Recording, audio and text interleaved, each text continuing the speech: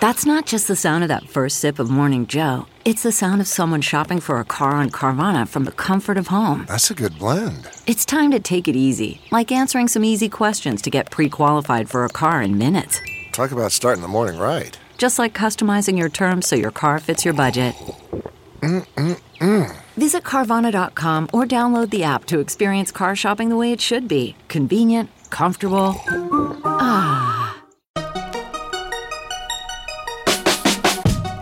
Welcome to the Tech Meme Ride Home for Thursday, May 28th, 2020. I'm Brian McCullough. Today, is the Trump administration finally willing to go to war with big tech? Another Apple startup acquisition, but also why Fraggle Rock might indicate a strategy shift for Apple TV+. Remember 4K TVs? And the microcredit app that will threaten to shame you to everyone you know if you fall behind on your payments. Here's what you missed today in the world of tech. For those of you who hate it when U.S. politics intrude on this show, what can I tell you? Rumors have been swirling all night that President Trump today plans to sign an executive order that would threaten punishment for Facebook, Google, and Twitter over what is being called content moderation. So that's too big a deal for us to just elide over. Those two little tweets from earlier this week could end up being maybe the most consequential tweets of all time, at least for Silicon Valley. Now, if you're hearing these words, then that means that at the time of this recording, the order had not yet actually been signed, but this is what it will entail, from what we currently understand, quoting the Washington Post. Trump's directive chiefly seeks to embolden federal regulators to rethink a portion of law known as Section 230, according to the two people who spoke on the condition of anonymity to describe a document that could still evolve and has not been officially signed by the president. The law spares tech companies from being held liable for the comments, videos, and other content posted by users on their platforms. The law is controversial. It allows tech companies the freedom to police their platforms for abuse without fear of lawsuits. But critics say those exceptions have also allowed some of Silicon Valley's most profitable companies to skirt responsibility for the harmful content that flourishes on their online platforms, including hate speech, terrorist propaganda, and election-related falsehoods. The order would prompt federal officials to open a proceeding to reconsider the scope of the law, the people familiar with the document said. A change could mean potentially dramatic free speech implications and wide-ranging consequences for a broad swath of companies reliant on doing business on the internet. The order would also seek to channel complaints about political bias to the Federal Trade Commission, which would be encouraged to probe whether tech companies' content moderation policies are in keeping with their pledges of neutrality. It would also require federal agencies to review their spending on social media advertising, according to the people familiar with the White House's thinking, end quote. So, yeah, because the president didn't like what Twitter did to his tweets, a fundamental law surrounding internet content might be under fire. Pretty big deal no matter where you are politically. Now, there's also plenty of speculation out there as to how enforceable such an executive order would actually be, but even if unenforceable legally, that doesn't mean that attempts by, say, the FCC and FTC to follow through on such an order would make life difficult for major tech companies. And recall that tech generally has been holding its breath surrounding regulatory actions anyway. So if Twitter has angered the president enough to actually take the gloves off and go to war with big tech, well, let's just say that deep breaths are being held across the valley right now. Also, eyebrows are being raised about as high as they can be in the valley right now by this, quoting Fox News. Facebook CEO Mark Zuckerberg has called out Twitter for attaching a fact check to a tweet from President Trump, telling Fox News' Dana Perino that privately owned digital platforms should not act as the, quote, arbiter of truth, end quote. Quoting again, "We have a different policy than, I think, Twitter on this," Zuckerberg told the Daily Briefing in an interview scheduled to air in full on Thursday. Quote, "I just believe strongly that Facebook shouldn't be the arbiter of truth of everything that people say online," he added. "Private companies probably shouldn't be, especially these platform companies, shouldn't be in the position of doing that," end quote. To which Twitter's Jack Dorsey tweeted last night, quote, "We'll continue to point out incorrect or disputed information about elections globally, and we will admit to and own any mistakes we make. This does not make us an, quote, arbiter of truth, end quote. Our intention is to connect the dots of conflicting statements and show the information in dispute so people can judge for themselves. More transparency from us is critical so folks can clearly see the why behind our actions," end quote. Well, let me end by saying this. If the Trump administration does decide to go full-out war against big tech, lots of folks could get caught up in the crossfire from such a war, or even be directly in the crosshairs. And that would include Facebook itself. So the fact that Zuckerberg's immediate response to this controversy was to grant an interview that can generally be interpreted as letting Twitter twist in the wind, suggesting them as a scapegoat, if you will, while holding Facebook up as an honest broker, well, let's just say that folks are definitely noticing that, too. Apple is confirming that it has bought Ontario, Canada-based Inductive, which develops AI to automate identifying and correcting errors in data.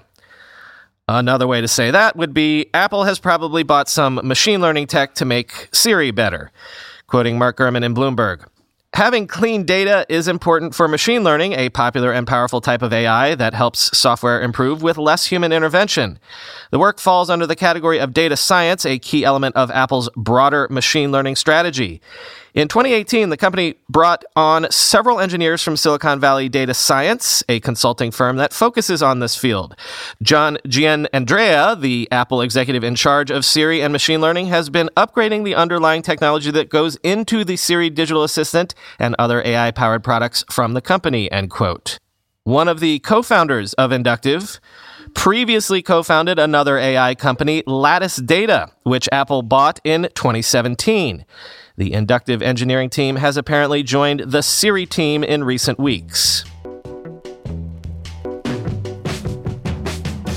And here's another interesting Apple acquisition, if you will. Apparently, Apple is involved in a reboot of the once popular kids' TV staple Fraggle Rock.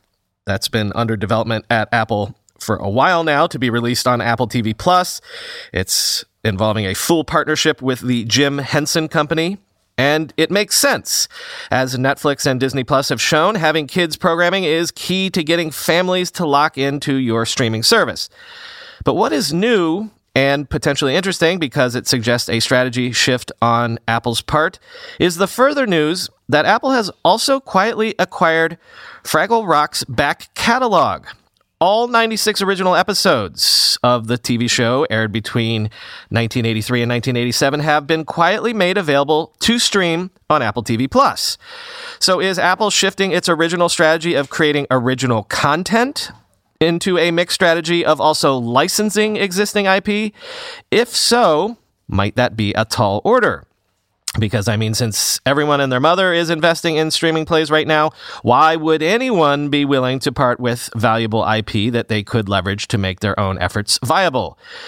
Quoting the great Julia Alexander in The Verge, as Joseph Adelaine reported in Vulture this week, with big studios like Disney, Warner Media, and NBC Universal, quote, looking to keep their best and brightest titles for their own streaming platforms, there simply aren't enough great titles around to justify making a play for a traditional library of licensed content.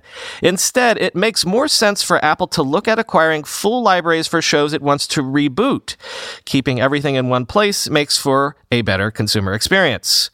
Quote, so were Apple to end up doing a deal for the rights to the James Bond franchise, something which has been buzzed about since at least 2017, the company would also likely try to get the back library of Bond films so it could market itself as the home for all things 007, Adelaine wrote. Apple, like all streaming players right now, is making licensing bets where they make sense. Apple isn't about to try to use Netflix's licensing strategy, which helped the general entertainment platform catapult into a behemoth, for its own gain. As Apple figures out which properties make the most sense to either resurrect, remake, or reboot, building out full collections is also a smart play.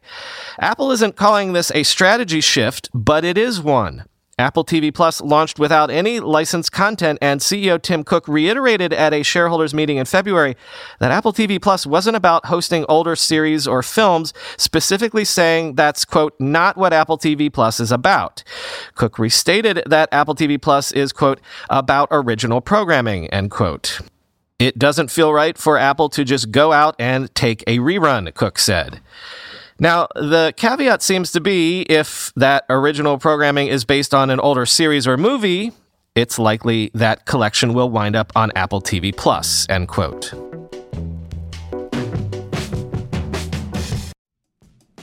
When you go through airport security, there's one line where the TSA agent checks your ID and another line where a machine scans your bag. The same thing happens in enterprise security, but instead of passengers and luggage, it's end users and their devices.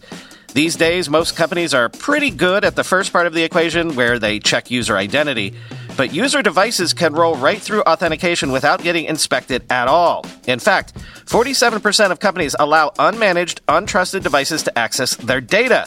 That means an employee can log in from a laptop that has its firewall turned off and hasn't been updated in 6 months, or worse, that laptop might belong to a bad actor using employee credentials. Kolide finally solves the device trust problem. Kolide ensures that no device can log into your Okta-protected apps unless it passes your security checks. Plus, you can use Kolide on devices without MDM, like your Linux fleet, contractor devices, and every BYOD phone and laptop in your company. Visit kolide.com/ride to watch a demo and see how it all works. That's KOLIDE.com/ride, kolide.com/ride. Whenever I need to do financial research for this show, for instance during tech earnings season when I have to analyze how various companies' stocks have been performing, I only ever turn to our sponsor today, Yahoo Finance. For more than 25 years, Yahoo Finance has been the brand behind every great investor. Whether you're a seasoned investor or are looking for that extra guidance, Yahoo Finance gives you all the tools and data you need in one place. They are the #1 finance destination, producing a holistic look at the financial news cycle, including breaking news, original editorial perspectives, analyst ratings, independent research, customizable charts, and so much more. Securely link your brokerage accounts for a unified view of your wealth, including 401k and other investments. A comprehensive perspective is what sets apart great investors, and it's how Yahoo Finance ensures you have the insights to look at your wealth in its entirety. With a community of over 90 million users each month, their real strength is helping you on your way to financial success. For comprehensive financial news and analysis, visit the brand behind every great investor, yahoofinance.com, the #1 financial destination, yahoofinance.com. That's yahoofinance.com. I know you like these sorts of segments, so I like sharing them. Stack Overflow has done its annual survey of more than 65,000 developers, and according to them, Rust remains the most beloved language by programmers at 86.1% on the tomato meter, I guess, 86% certified fresh, if you will. This is followed by TypeScript at 67.1%, while Python has dropped to third place, quoting Tech Republic. There aren't many surprises here, as much of the top-ranking languages, frameworks, and tools remain the same in 2020. One upset, however, comes in the decreasing popularity of Python, which dropped to third in the rankings for most popular language, behind top-ranked Rust, now in its 5th year as leader, and newly minted second place TypeScript, which pushed Python down a spot. VBA, Objective-C, and Perl are the most hated languages, which Stack Overflow notes are currently highly used, but the developers coding with them have, quote, no interest in continuing to do so, end quote. JavaScript remains the most commonly used language for the 8th year in a row. jQuery is still at the top of the frameworks list, and the same goes for MySQL for databases. 92% of respondents said they were working at least part-time. 65% are satisfied with their jobs, and 83% aren't interested in leaving their current position, so it may be difficult for companies in need of developers to attract new talent, end quote. Although, one big caveat around that, this survey was conducted in February, so this reflects largely a pre-pandemic world. Speaking of the before times, remember CES? Remember conferences and expos? Remember leaving your house? Remember flat screen TVs and robots that replace the toilet paper roll for you? Remember laughter? Well, despite lots of things getting delayed recently, LG has largely stuck to its release plans for the 4K TVs that we saw at CES, including the $1,500 48-inch 4K OLED TV that got a lot of attention at CES because it might actually be a beast that is still in the attainable range for some of us, especially if you're a gamer. The LG 48CX is going on sale in the US in late June, and quoting Engadget, it is the first time LG has sold an OLED in this size, and it comes with features that could make it perfect to rely on as a supersized gaming monitor. With its small size and high resolution, LG claims its pixel density compares to a 96-inch 8K display. Like other 2020 4K OLEDs from LG, it includes NVIDIA's G-Sync tech for tear-free high frame rate PC gaming. The website states FreeSync support will arrive with a software update. It can handle up to 120 frames per second 4K content using Dolby Vision or HDR10+. Plus, it has enhanced audio return channels, auto low latency mode, and a variable refresh rate that should make it ready to deal with the Xbox Series X and PS5 this fall, end quote. So there you go. We can still have some nice things.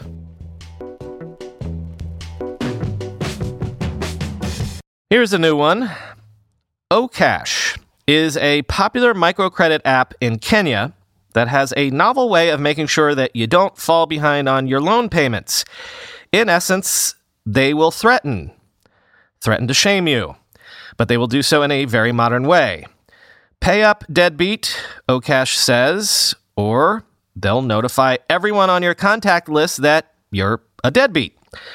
Quoting Rest of the World. Skip tracing, the ancient art of finding someone who owes you money and making them pay, was virtually non-existent among fintech companies until early 2018. Coincidentally, that was the same year that OPay, a fintech company partially owned by the software maker Opera, launched Okash in Kenya. The majority of Opera's operations had been bought by a consortium of Chinese investors 2 years earlier, and shortly afterward, the company went on an expansion spree, announcing plans to invest $100 million in East Africa. While Opera's then managing director, a former banker named Edward Nichu, said at the time that the app would protect users' personal information, he never explained how the company planned to safeguard its financial investment. But the answer was buried in Okash's terms and conditions. When users download the app, they give it permission to access their contacts. To combat Okash's subsequent debt collection practices, some people have started gaming the system. One Okash user told me that she wrote to her entire contact list to say that her phone had been stolen and that they should ignore any fraudsters who might text them. Then she deleted the app. Another posted an audio recording of himself yelling at Okash debt collectors. Others have simply refused to pay back their debts, even after their friends and relatives have been contacted. Such responses inevitably raise the question of whether social shaming can be the foundation of a sustainable business strategy. While Opera's fintech arm reported enormous growth between September and November of 2019, tripling its revenue to $39.9 million, the company's credit losses simultaneously expanded, totaling nearly $20 million during that same period, end quote. Finally today, this is what I've been waiting for. A startup called Nuro says that its driverless delivery robots will begin transporting medicine from CVS pharmacies to customers in Texas, quoting The Verge. Nuro, the autonomous vehicle startup founded by two ex-Google engineers, will use its small fleet of road-legal delivery robots to transport pharmaceuticals to CVS customers in Houston, Texas, the companies announced on Thursday. The deliveries will start in June and will come at no extra charge to CVS customers in Houston. To start out, Nuro will use its fleet of Toyota Priuses outfitted with self-driving technology to make the deliveries and will switch to its purpose-built driverless R2 vehicles later. The company will only make make deliveries from one CVS pharmacy as part of its pilot program before branching out to serve other stores. This represents a shift in Nuro's typical operations, which are focused on grocery and food delivery in Arizona and Texas. In addition to a small number of R2 vehicles, the company also conducts deliveries using its retrofitted Toyota Priuses with 2 safety drivers in each. But due to social distancing rules, the company is only using 1 safety driver per vehicle for its delivery routes in Arizona and Texas, and it's mostly operating its vehicle manually. Last month, Nuro said it would begin using its R2 vehicles to transport medical supplies around 2 California stadiums that have been converted into treatment facilities for people with COVID-19. The company has the distinction of being the first autonomous vehicle operator to receive a federal exemption to mass-produce driverless vehicles without traditional controls like steering wheels or side view mirrors. Nuro also was recently approved to test its driverless delivery robots on public roads in California, becoming only the second company to receive such a permit, end quote.